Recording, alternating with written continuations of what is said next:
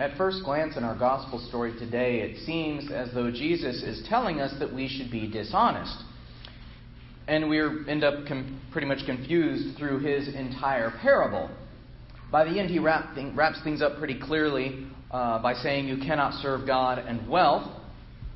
So we pretty much understand that. We don't exactly like it, but we get it.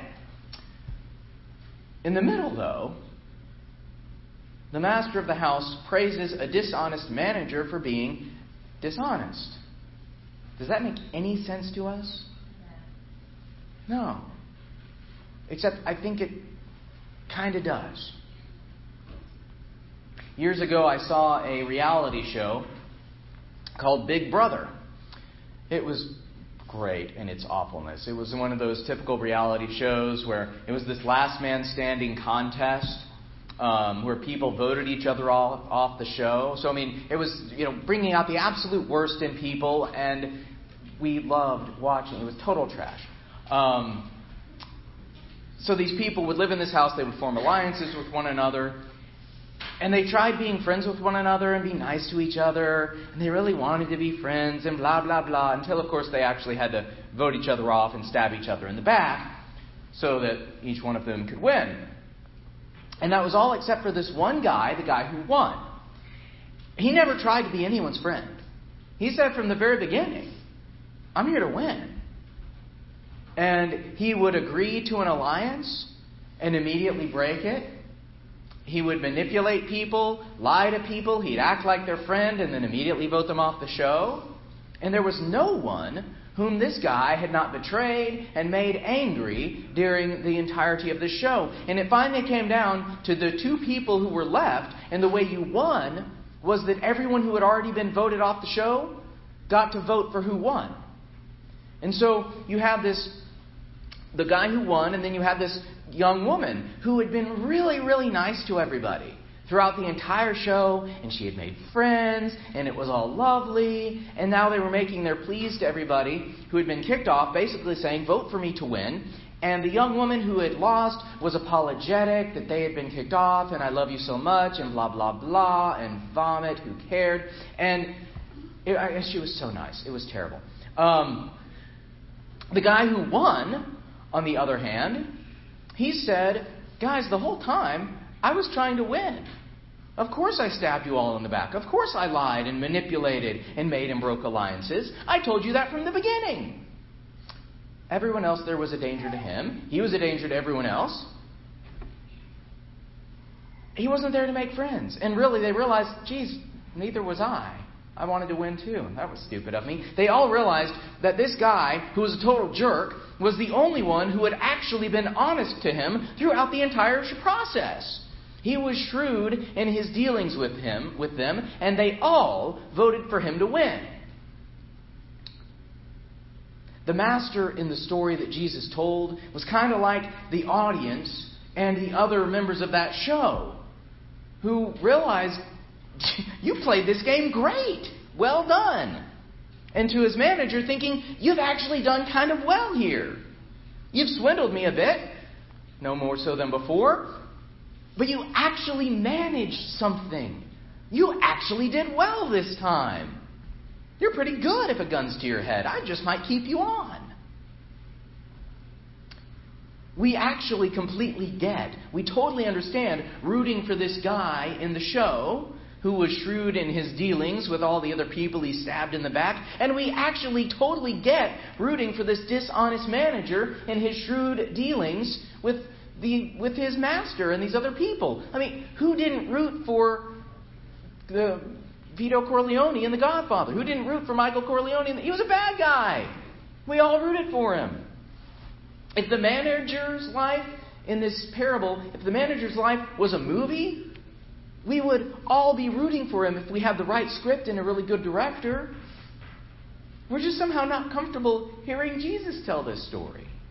If Scorsese wrote and directed it, we'd be fine. Jesus writing and directing it, we're kind of weirded out. Here's the thing. The context of this story is Jesus being shrewd in his dealings with sinners. He ate with sinners. He didn't threaten them. He didn't shun them. He didn't assume that they didn't have enough money to be worth his time. He ate with them and he loved them.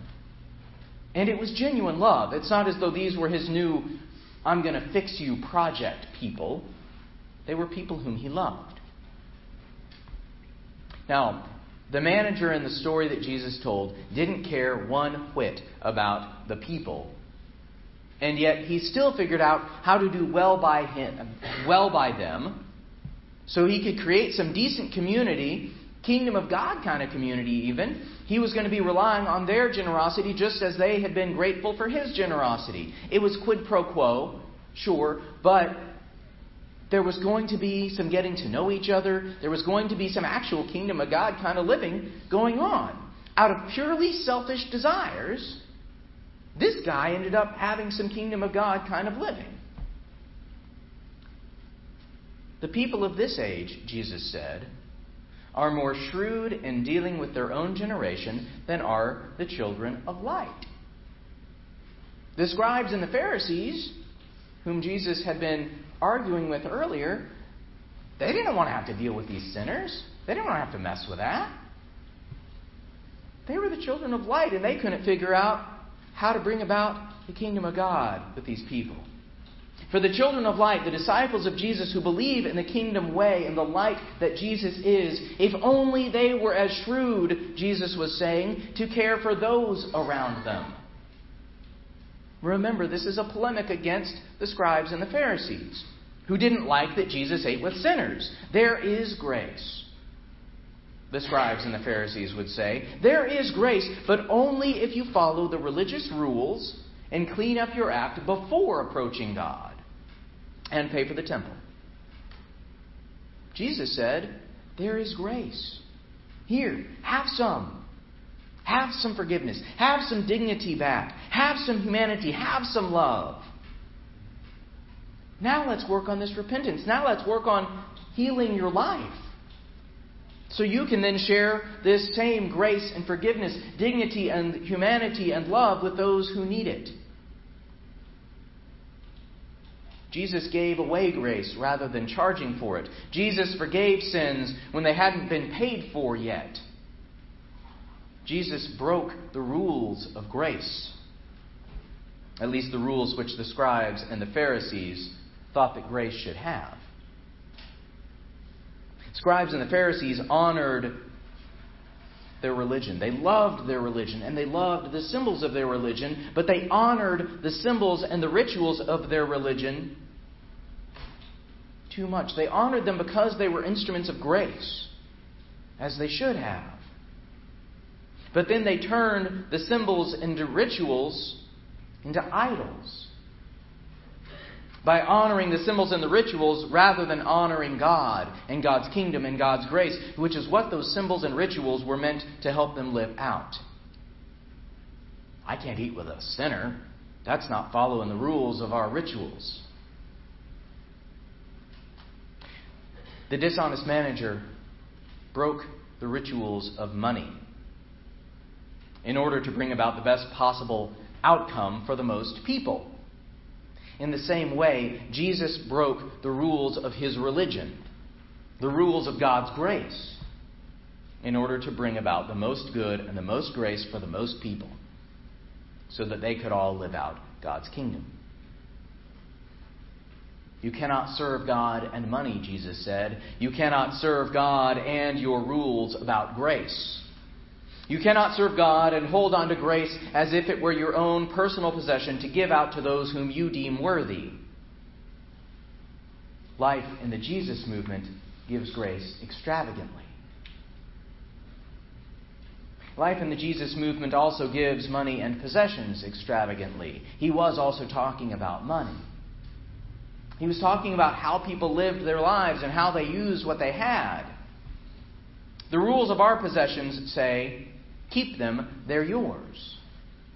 The rules of our money say, you earned it, it's yours. Quid pro quo, this for that. Only give for what you're going to get in return. And be afraid about tomorrow. Never forget to be afraid about tomorrow.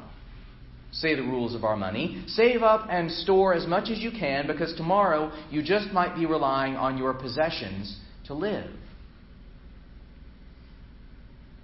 Jesus' kingdom breaks the rules of money and the rules of possession. The rules of money in Jesus' kingdom say it's not yours, it's God's. Use it for the benefit of others, for the benefit of God's kingdom. Use it for the benefit of those who are in need, not those whom you deem worthy. The rules of possessions in Jesus' kingdom say, do not rely on your wealth and possessions to take care of you. Rely on the people whom you have cared for and loved during their hard times to care for you and love you during your hard times. Now, politicians get this. Politicians understand, let's call it relational quid pro quo. I do you a favor, and you're going to do me a favor later. I'm going to make a whole bunch of friends, maybe through dishonest wealth, as a politician, so that they might return the favors for me and be my friends later when I need some help. The children of this age are shrewd in their dealings with others. Would that the children of light be just as shrewd, caring for and relying on one another, so that when the tables are reversed, people will be able to depend on the kindness of others, the people to whom kindness has been shown. Security found in people using their stuff for others, rather than security found in stuff.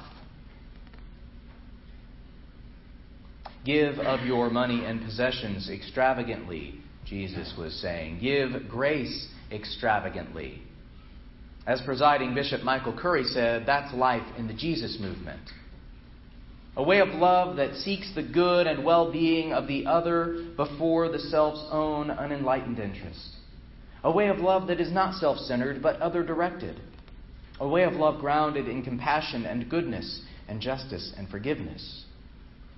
It is that way of love that is the way of Jesus, and that way of love that can set us all free. Someone once said, when you look at Jesus, you see one who is loving, one who is liberating, and one who is life-giving. And that is what the way of Jesus is about. And that is the Jesus movement. A community of people committed to living the way of Jesus, loving, liberating, and life-giving. And committed to going into the world to help this world become one that is loving, liberating, and life-giving. Break the rules and be dishonest in how you give, so that you can bring about the most grace and the most well-being for the most people. Rather than being protectors of God's grace and hoarders of God's possessions like the Pharisees and the scribes, we are the people of Jesus who extravagantly give God's grace and share our possessions with those who are in need of both. Amen. Hallelujah. Hallelujah.